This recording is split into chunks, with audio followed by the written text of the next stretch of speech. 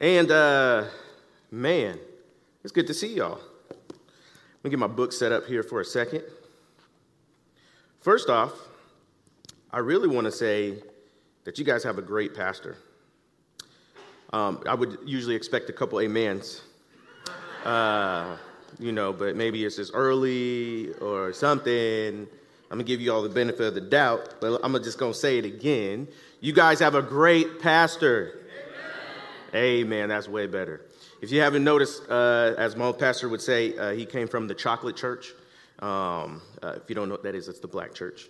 And we talk and we speak back and forth to pastors and preachers. And so if I hear you, it means I hear that you're getting it. But if you're not, then that means I preach longer. So just so we're clear on the terms. Amen. Preach that. So before we jump in, I want to actually say your pastor, Pastor Prentice, is awesome, dude. I'm really thankful for the opportunity that God has given for him to be able to take some time with his wife and just take a breather. If you guys probably didn't know, there was if you weren't able to go outside, there was like a pandemic that kind of happened. And a lot of pastors, a lot of people have been through a lot of different things. A lot of hardships. Businesses have closed. Churches have closed. It's a little bit part of my story. I'm a former church planter. Our church plant closed during the pandemic. So the pandemic's been rough on a lot of people in a lot of different ways. And pastors, like your pastor, can slug it out. And thankful to God that he has that ability, but we're thankful to God that God won't let him do that, right? So I'm thankful that he gets some time to go ahead and relax a little bit. And today we are going to jump into it can be a heated topic and a heated thing depending on where you live, what your name is, where you're from, who you vote for, how much money you got, what denomination you are, what ethnicity you are, how many kids you got. So boom, it covers everybody. So if you're breathing today, this has the space to where we're all part of it. So today's text, I am going to be in the book of Luke. So I'll be in Luke chapter 4, and we're going to be in verses 16 through 22. So let me read. This is what the word of the Lord said. And actually, you know what? For context, just to give you a little bit of context, we're starting verse 14 of verse 4. So this is the title. Just so you know, these title headers in your Bible are not inspired by the Holy Spirit. So it's just so you know, don't freak out. But it says Jesus begins his ministry, okay? That one's, I think, a fair one with this particular text. But it says, as Jesus returned in the power of the Spirit to Galilee, and a report about him went out through all the surrounding country. And he taught in their synagogues, being glorified by all. Verse 16, and then he came to Nazareth, and when he had been brought up, and as is his custom, he went to the synagogue on the Sabbath day, and he stood up to read. And the scroll of the prophet Isaiah was given to him. He unrolled the scroll, found the place where it was written, the Spirit of the Lord is upon me, because he has anointed me to preach, to proclaim the good news to the poor.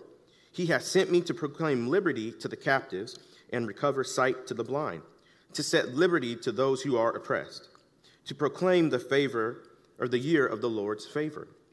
And then he rolled up the scroll and gave it back to the attendant and sat down. And the eyes of all of the synagogue were fixed on him. And he began to say, today, this scripture has been fulfilled in what you are hearing. And then all of them who spoke well of him and marveled at his gracious words and were coming from his mouth, and they said, is this not Joseph's son? Boom, Father's Day, even right there. Just saw that. I just love how the Holy Ghost does that. You just, boom, Father's Day. So this text is a phenomenal text, and, we call it the remix. If you guys ever heard of a song, you guys know what a music sample is? Some of you are like, yeah, I know what a music sample is. Well, don't you worry. I'm going to tell you what a music sample is. A music sample is a song that someone has made, and then another artist takes a certain sound or instrumentation from that, and then they redo it into their own song. It's the remix, right?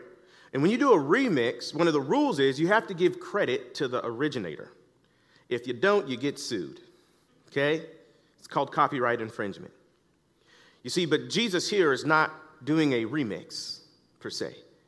He is not copywriting. He's actually testifying of who he is. He's testifying of his mission and the mission of God, his Father, has commissioned him to do. And so the title of this sermon today is called Justice and the Liberation Theology of Jesus. Justice and the Liberation Theology of Jesus. Now, we celebrate Father's Day on this day, as well as the holiday Juneteenth.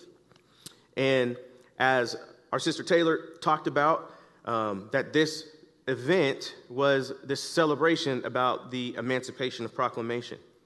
But here's one piece that many people don't know about it being connected to the church. If you understand or know somewhat about church history, primarily in America, you will see that many slaves and slave owners had this really weird relationship. That people who were professing to be Christians as slave owners would own slaves, but then they would not allow the slaves to actually go to church. Well, later on, there was a whole bunch of movement that happened that started to allow slaves to go to church, but only certain denominations would actually equip them and allow them to preach. That's why you can look at denominations to this day and see why some of them are traditionally more black or African American and more white. It's a historical reason. But in the black church, some of them were not allowed to sing, so they would sneak out, go really far in the land, and then they would sing, or they would dance in silence and praise God for everything that he was doing. Or they would do these services to where they would have to have a white taskmaster or slave master who was their overseer in their church. They even released something called the Negro Slave Bible, which was adapted from the Haiti version for America, which the whole book of Exodus is not even in that Bible. Anything dealing with emancipation, anything dealing with liberation, anything dealing with freedom was taken away so that people would not see that you should be free. So they knew that the gospel of Jesus Christ was not okay with it, but yet they came up with different excuses to excuse it away. So as the Emancipation of Proclamation is happening, all the black Christians are sitting in church, and they still do this to this day. So since the Emancipation, black churches have been doing this since 1863, and they call it a night watch service. Now, if you grew up in that church, even I'm telling you about the history today, you were not happy when it was happening to you. Because I'm telling you, growing up, and I was sitting in church, and they'd be like, we're going to a night watch service, which means, just for context, emancipation happened on January 1st, 1863, okay? So that means New Year's Eve, when we have our New Year's Eve parties, it means you're at church in a hot room, and people are praying and watching out. So that's the history of why a lot of even black churches still to this day do night watch services on New Year's Eve. Because they were getting ready, they were praying, they were asking God to cover them as they would bring in on that new year, a new year of emancipation, something that many of them had not ever even seen before. At the stroke of midnight, prayers were answered, and then all enslaved people in the Confederate States were legally declared free. Now there was Union soldiers, and many of them whom were black, marched onto plantations across the cities in the South, reading small copies of the Emancipation of Proclamation, spreading of the good news of freedom in the Confederate States. It is only through the 13th Amendment did emancipation and slavery end throughout the United States. You see, but not everyone in the Confederate territory would immediately be free. Even though Emancipation of Proclamation was made effective in 1863, it would not be implemented in places still under Confederate control.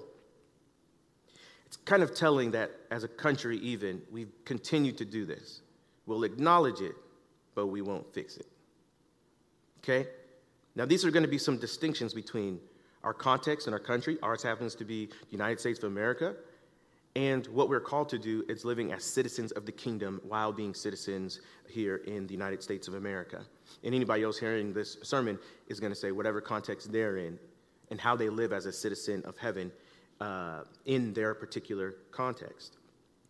Now, as a result of this, in the westernmost Confederate states of Texas, enslaved people would not know or be free until much later. Freedom finally came on June 19th, 1865, which Taylor mentioned, that when some 2,000 Union troops arrived in Galveston Bay, Texas. The Army announced that more than 250,000 enslaved black people in the state were free by executive decree. And this date came to be known as Juneteenth by the newly freed people in Texas. And if you don't believe me, this is from the Smithsonian, so you're going to have to fight them, okay? So a lot of these facts, right, that we get from our history. And what would it be like if the gospel of Jesus Christ came to you, but yet the benefits were delayed 2.5 years later? Oh, how tragic that would be. Oh, how sad that would be, that you missed out on the reality of your new freedom in Christ. Well, friends, today there's some people missing out on a new reality in Christ, is that the issue or the topic of justice is intrinsically gospel. People have been asking this question for a long time. What does the gospel of Jesus Christ and justice, if any, have anything to do together? And there are many reasons for that. One of my favorite parts of theology is historical theology. You know what that means? It means like there are different types of theologies that came throughout different histories. You know why I like it? Because it makes me not want to just beat everybody up that I read about how they failed so much. Because it helps me give grace to them, right? But one of the people, you might know, his name is Martin Luther. Martin Luther is probably one of the most influential theologians that our day has ever seen. Obviously, you can understand in Martin Luther's context that the Catholic Church was doing these different things to make people work or to pay for their salvation. And Martin Luther saw and knew that that was wrong. Well, in one of Martin Luther's commentaries, again, this is not to bash Martin Luther or any other theologian in this sermon, but to show us all that we all have these, not just blind spots, but we have sins to where we need God to help us and walk with us. Because there's going to be somebody, maybe 2 years, because I don't think that my written works or sermons will be listened to hundreds or thousands of years later, should Jesus not return. But all of us got some faultiness in us. Am I right, or are all y'all good too? All right, cool. I just want to make sure we're all in the same boat. This is what Martin Luther says about the book of Galatians. He says, in a word, St. John's gospel and his first epistle, St. Paul's epistle, especially Romans, Galatians, and Ephesians, and St. Peter's first epistle are the books that show you Christ and teach you all that is necessary and salvatory, which means for salvation, for you to know, even if you were never to see or hear any other book or doctrine. Therefore, St. James' epistle really is an epistle of straw compared to these others, for it has nothing of the nature of the gospel about it. This is what Martin Luther says. You remember what the book of James is about? Hearing and doing. Connecting what we know about God and what we are called to do with God.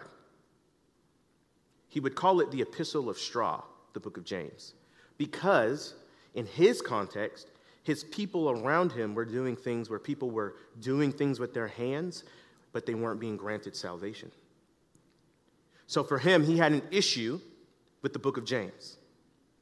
Now, this Reformation theology It's where you get the doctrines of grace and all these different beautiful solas and all these other things. But what happens is, as it comes down towards America, it starts to change a lot of different things historically. Well, we have to ask the question, what is justice? Ken Witzma, he has a great book called Pursuing Justice. And his definition of justice is this: justice is the state that exists where there is equity, balance, harmony in relationships and in society. Injustice is the state in which that exists when unjust people do violence to peace and shalom and create inequity, imbalance, and dissonance. You see, friends, the Bible is completely clear on justice, what justice is, and how God has come to liberate all creation and reconcile all things to himself, which is an act of justice. When we read in our Bibles, the Bible will translate, especially like if you look at Matthew chapter 6, about giving to the needy. Don't let your righteousness be seen by others. Right? Do justice, but don't let your good deeds be seen by others that you're trying to show off. But to do good deeds, but to be just. The word justice and righteousness is very interesting. I love that psalm that we shared earlier about God's righteousness. I believe it was Psalm 63 that you shared. Psalm 63, it talked about his righteousness and then justice. Well, see, here's the issue. Justice and righteousness here in our context have been separated. Because in Matthew chapter 6, what it meant to do justice was actually the same word as righteous. What am I trying to say? I'm trying to say that righteousness and justice are the same thing. They're the same thing. They're two different parts of the same coin. You cannot be righteous in God's standing and not be a just person and not do justice. We talk about the theological doctrine of justification. That's called justice. God does an act of justice through justification in us, in our lives. And so when we now take on a new identity of Christ, making us righteous, we are now to become just people. It's incongruent to separate the two. I don't know how many languages you guys speak. I speak one, and it's English. And one of the things I found fascinating about languages, when you're looking at biblical languages and whatnot in other languages, certain things don't translate properly into other languages. Well, for example, one of the cool things is the word justice. When you look at a Spanish translation of the Bible, in Spanish, righteousness is actually translated as one word as opposed to two words. It's the word justicia, which means justice.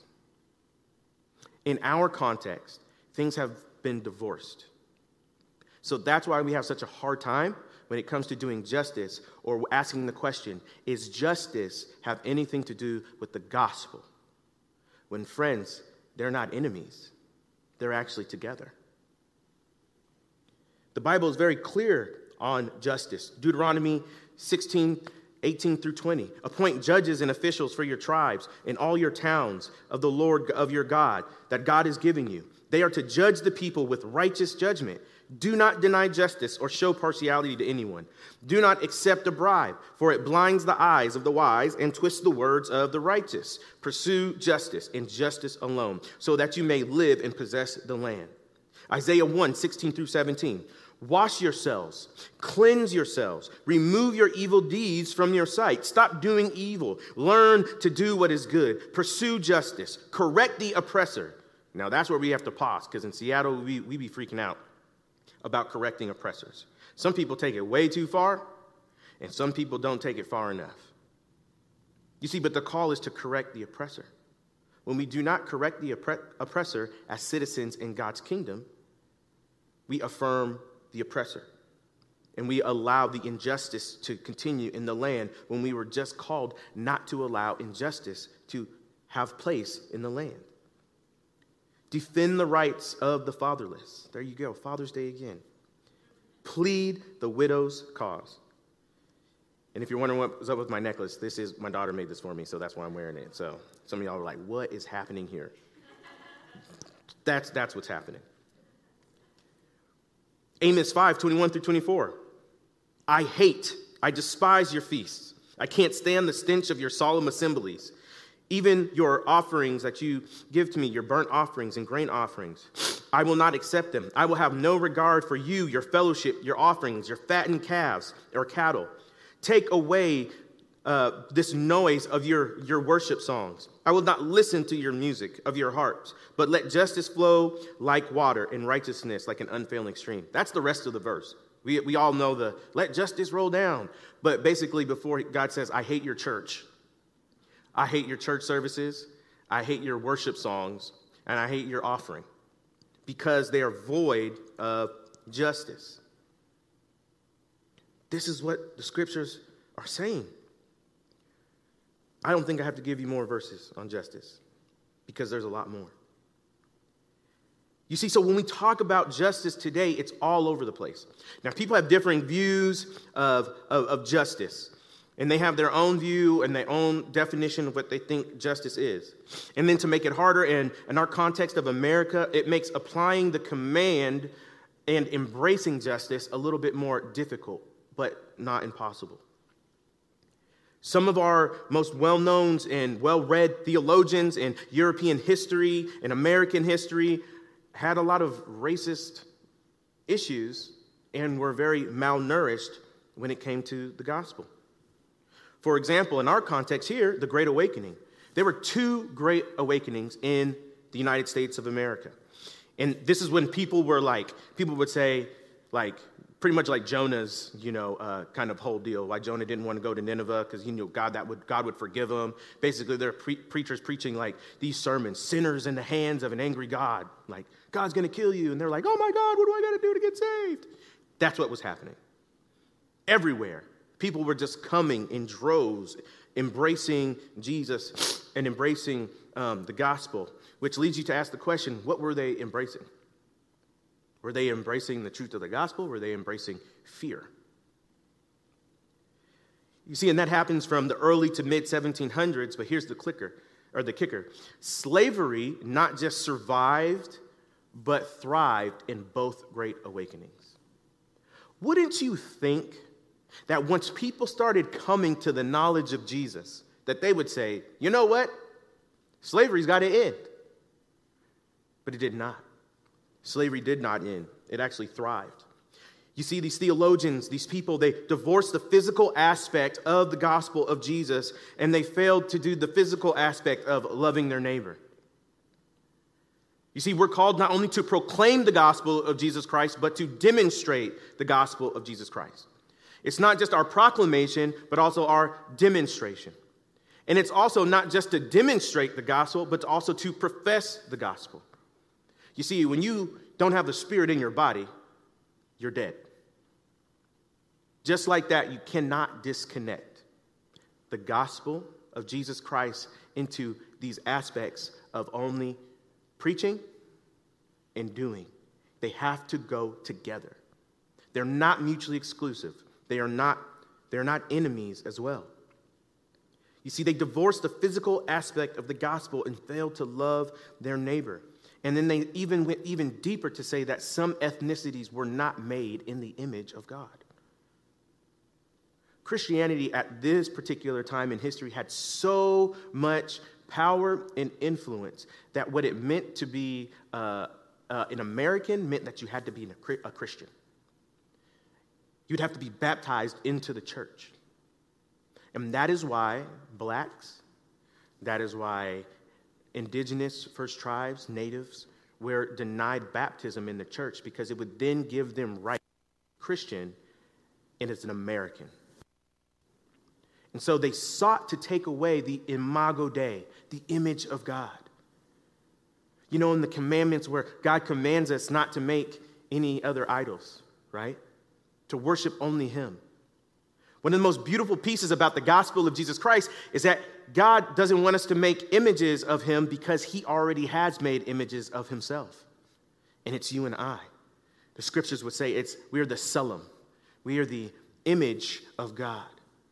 And we are called as the image of God, the image bearers, to go out as citizens of heaven and influence and impact the citizenship of which we find ourselves in our context or in our country. Because of the gospel of Jesus Christ, it allows us to love God and want his kingdom come. Thy will be done on earth as it is in heaven. Heaven has all of the best policies, has all of the best health care, which is eternal. It says that in the scriptures that Jesus runs the government. Now, all of us know right now if we could go to sleep and everything for the government to be fine, we would be happy. But I find it very odd that the two most striking things that my mom told me were going to happen, and I didn't believe her, were when you're older, you're not going to want toys for Christmas, you're going to want clothes.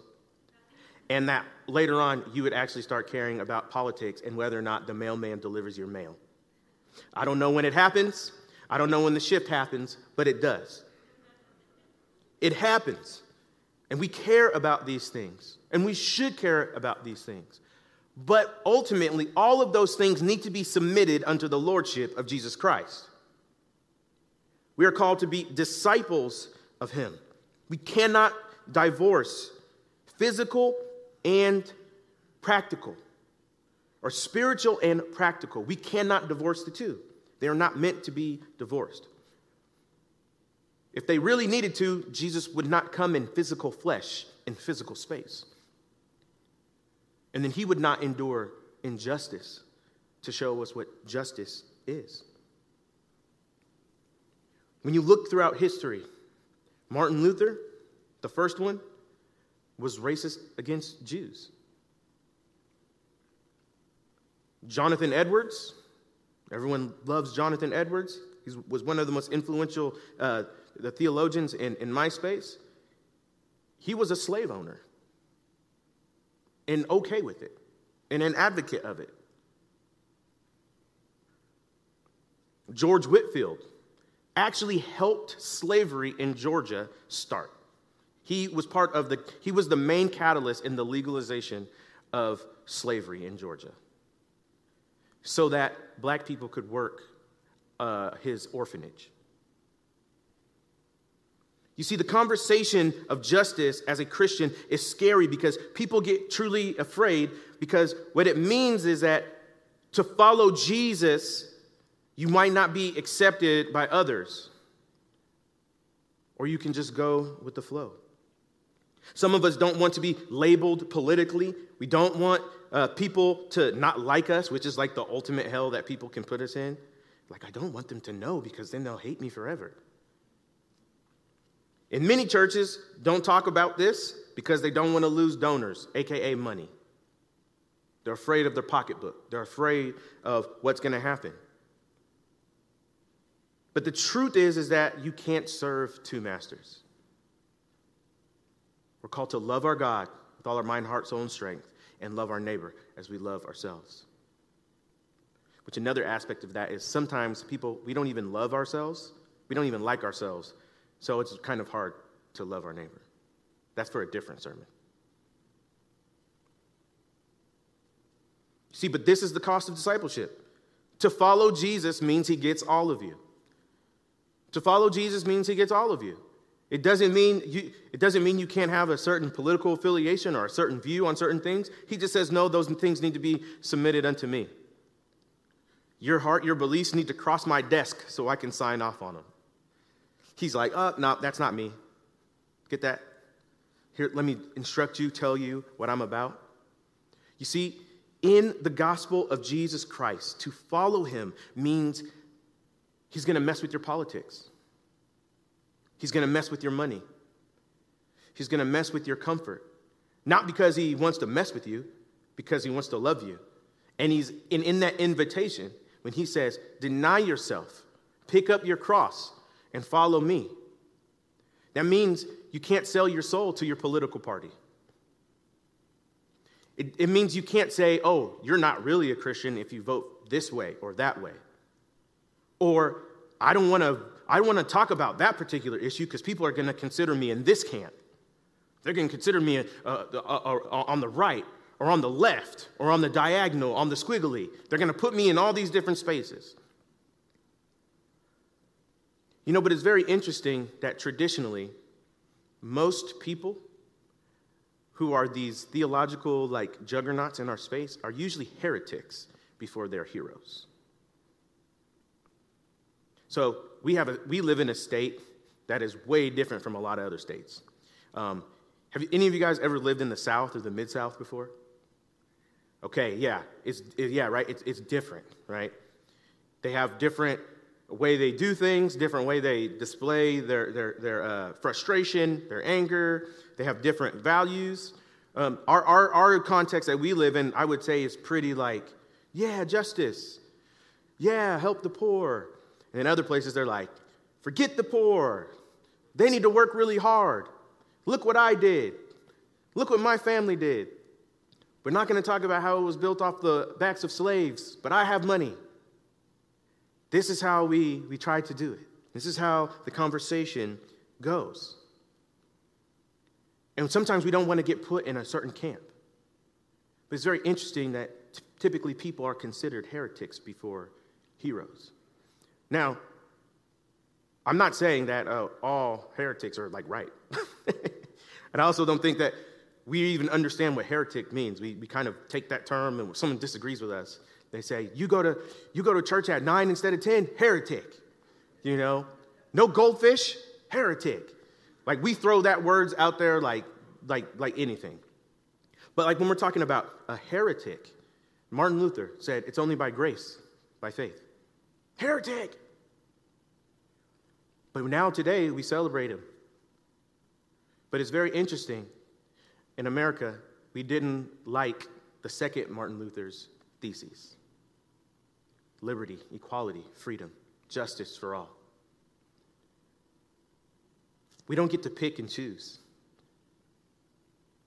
But they both were like a villain in the civil rights movement, Martin Luther King. But now we have a holiday, and we celebrate him.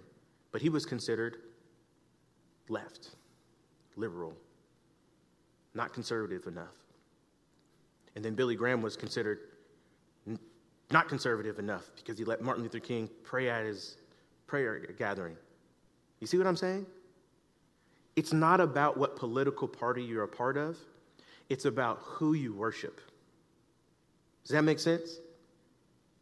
Because to follow Jesus means he might ask you to stop worshiping your money, your job, your politics, your family, all of those things. Because what God wants us to understand and know, that the work that he is here to do is the reconciliation of all things. What do all things mean? The scriptures are clear that Jesus, the Son of God, came to do what the book of Colossians speaks about, that Jesus is the culmination in the reconciliation of all things. He's the reconciliation of all things, that Jesus reconciles all things to himself through the work of the cross, and that Jesus' work of liberation on the cross says that all believers now contain the reality of who Jesus is. And that now being part of his family, we understand that we have to be vertically reconciled to God and horizontally reconciled to one another and horizontally responsible for others. This is the gospel. So that's why today we labor as divine gardeners and we are stewards of God's creation, like Adam and Eve in the garden. We have to understand and remember that we are given now the responsibility and the gift of dispensing justice and equity in the spaces that it's void of God's shalom. We are to bring the followers into this position. That means sometimes we're going to have to engage in civil spaces or politics or innovations for new technologies, maybe even to education, anything. There is nothing outside of the scope of God that we cannot do to work for the justice and the equity of others. It doesn't mean you have to quit your job. There was an NFL football player who recently, 26 years old, just retired to pursue ministry. That's amazing. Also, I would have looked at my wife and said, hey, babe, I'm going to go to ministry, but I'm still going to play this football and get this check. That's what I'm going to do. But sometimes if God calls you to dip, you got to dip. But you can do anything. You've been given the ability and the power to create new things to serve people. Historically, sometimes we've just used them in negative ways. Instead of building systems of justice and shalom, we've built systems of oppression. But we don't have to do that. And we have the opportunity to see God work in us and through us for his good work. God wants to liberate all creation, and this is justice. Colossians 1:19-20 says, "For God was pleased to have the fullness of himself, or fullness dwell in him, and through him reconcile everything to himself, whether things on earth and heaven, and making peace through his blood shed on the cross." Friends, because of the blood of Jesus in the cross of Christ is the weapon of liberation. It is the weapon of freedom, the weapon of emancipation, the weapon of how to love your neighbor. This is what God does. Ephesians chapter 2:13-16. "But now in Christ Jesus you were once far off, but now you have been brought near by the blood of Christ. For he himself is our peace, who has made us both one and has broken down the flesh of the dividing wall of hostility by abolishing the law of the commandments expressed in ordinance, so that," get this, "so that he might create in himself one new man in place of two, so making peace, and might reconcile us both to God through one cross, therefore killing hostility." Friends, even this levels us. We don't have to have hate for people who disagree with us. We don't have to have hate for them. We sure enough might want to ask them some questions. But we don't have to hate them.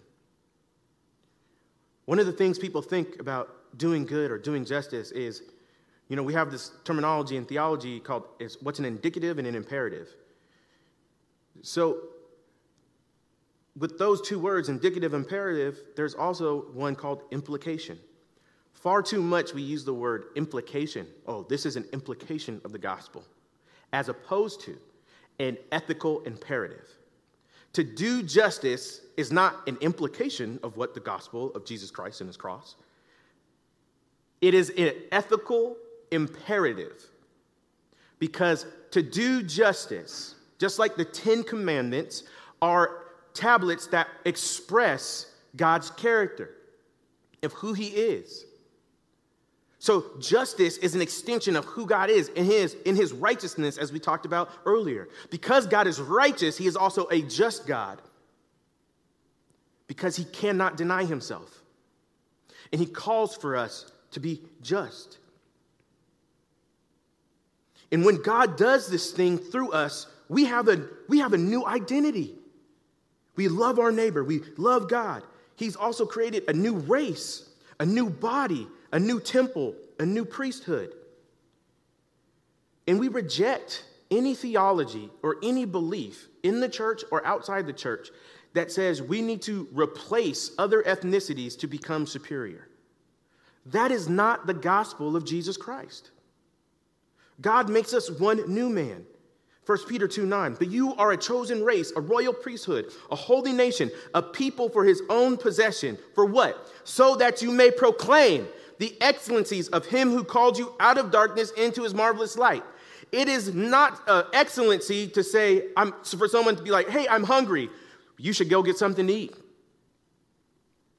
It's not proclaiming the excellencies to see people being locked up at disproportionate rates, or people who are from certain countries being hated on because of their country of origin or their ethnicity. That is not proclaiming the excellencies of Christ. Proclaiming the excellencies of Jesus Christ in the gospel means that you remember that all men and women were created in God's image. Regardless of if they have a different political affiliation, a certain gender preference, everyone is made in the image of God, whether they acknowledge it or not. We are called to love, bring grace as one new people in one new body, where Jesus is the head, as it would say in Colossians 1:18. And when God does that, he brings us and makes us into a new temple. 1 Peter 2:5. And you yourselves, like living stones, being built up as a spiritual house to be a holy priesthood, to offer spiritual sacrifices acceptable to God. And ultimately, a new priesthood. Revelation chapter 1, verses 5 through 6. To him who loves us and has released us from our sins by his blood, who has made us a kingdom of priests to his God and Father. To him be glory and power forever and ever. Amen. Friends, the scope of God's justice and liberation is for the whole cosmos. How do we know this? Genesis chapter 1, we know that God creates beautiful shalom in the garden. But by chapter 3, it's all jacked up. Then from the rest, Genesis chapter 3, all the way until you get to Revelation, you see a different story. A new garden, a new heaven and earth. You see, but in between, God is calling for us to be divine gardeners, to display the shalom as dual citizens of whatever country you're in, but ultimately as a citizen in the kingdom of heaven. Sometimes there may be laws, and sometimes there will be policies that go against what the kingdom of God does. Sometimes there's going to be people who say, don't love that person, don't help that person. But the kingdom of God is different. Jesus is a good king. All his policies are just. He doesn't care about your political affiliations. He doesn't care about your money. He doesn't care about your job. He will let you do all of those things, but ask that you give your allegiance to him, to follow him if you're saying you're a disciple. Friends, I want you to know this. God will have his church. He will have his bride, and it will be multi-ethnic, and he will use those multi-ethnic people to serve everyone, the least, the lost of all of these. We are called to display God's shalom. We are to make known his beauty, proclaim his excellencies.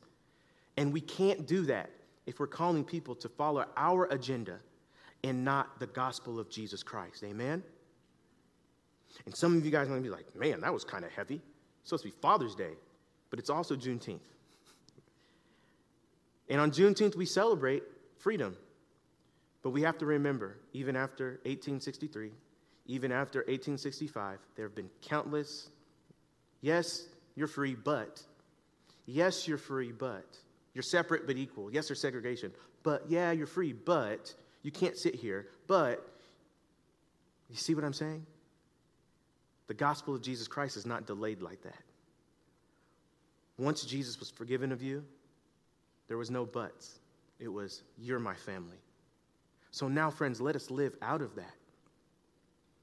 And I want to end, as the worship team comes up, with one quote from Daniel Sadler. He says, "The church of Jesus is not in trouble. The American way of Christianity is. The two are very different. The two are very different. When we don't remember those things and we don't apply the truth of the gospel, we create these weird things. And I'll tell you, one of my passions is talking about this particular subject because justice is so cosmic and it influences everything. And in my experience, one of my favorite times that I ever got to experience, it was probably one of the hardest times of my life. My wife can attest to this. There is a book called The Last Segregated Hour. The Last Segregated Hour, it's about Memphis kneel-ins and the campaign for the Southern Church desegregation. If you don't know anything about Memphis, Memphis is where Martin Luther King was assassinated. When you go to Memphis, Memphis is a beautiful place, but there's like this cloud of darkness over it. Where in Memphis, they've acknowledged we've got problems. But the acknowledgement of problems and then the working towards or implementing that needs more work, just as a lot of other places do. And there was a church there that they would not allow black people to come in. There are many churches. And black Christians would come and they would sit in the congregation, they would listen to the church service, or they would kneel at their pew. And then people would take them away and say, you can't be in here. Your kind is not allowed in this church. You're not allowed here. Did you know that that's how the AME started? The African American Methodist Episcopal Church? Because they weren't allowed to be in that church. So they started their own denomination. And as this church didn't want blacks in, they ended up shifting and changing. This picture of this book is a picture of that church before they started to change. And some people, like many people who might hear this message today, either online or in the room, can say, well, you're going after my stuff, but I want you to know I'm not going after your stuff. Jesus is going after your heart and wants to tell you how much he loves you. God does that so much that in this church changed and started to allow black people to fellowship with them. Well, there was a group of about 200 of them who did not like that. They left to start their own church, an independent church. And then fast forward 50 years later, I became their first black pastoral staff member in the 50-year history of their church. Now, I don't tell you that to say awesome and kudos. I tell you that to say the experience that I've experienced in the beauty of God's church has been good and it's been bad sometimes. But the truth of the gospel is this, is that God will not leave you where you are today. That he will love you and continue to walk with you to where he's calling you to. And if you want to know whether or not justice is at the heart of God, you have to look no further than the cross of Jesus Christ itself. God died on the cross in our place for our sins. And we sing the song, Justified, just if I'd never done anything wrong. It's justice. It's righteousness. That's our model. That's our way. So today I invite you to pick up your cross, to deny yourself, and follow him. Amen. Heavenly Father, thank you for this time. We thank you for the truth of your gospel of justice, that it should not just be a theological, abstract thing in our minds, but it needs to flow into our hands and our feet. Lord God, we know that we must act. Lord God, I am reminded of the quote from Frederick Douglass when he said that he prayed for years and years and years and years that you would free him for slavery. And he said that you never answered his prayer until he prayed with his legs. Lord God, many of us in this room may be asking for a miracle of how do we learn how to really connect these truths to our actions, that we do believe them, but we just don't know how to do it.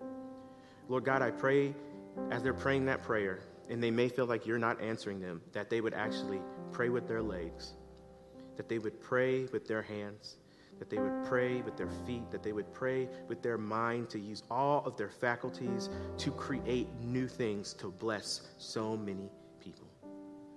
So Heavenly Father, we thank you for this day. We thank you for the love of God as a Father shown to us in your Son, Jesus. We thank you for all these things in Jesus' good name. Amen.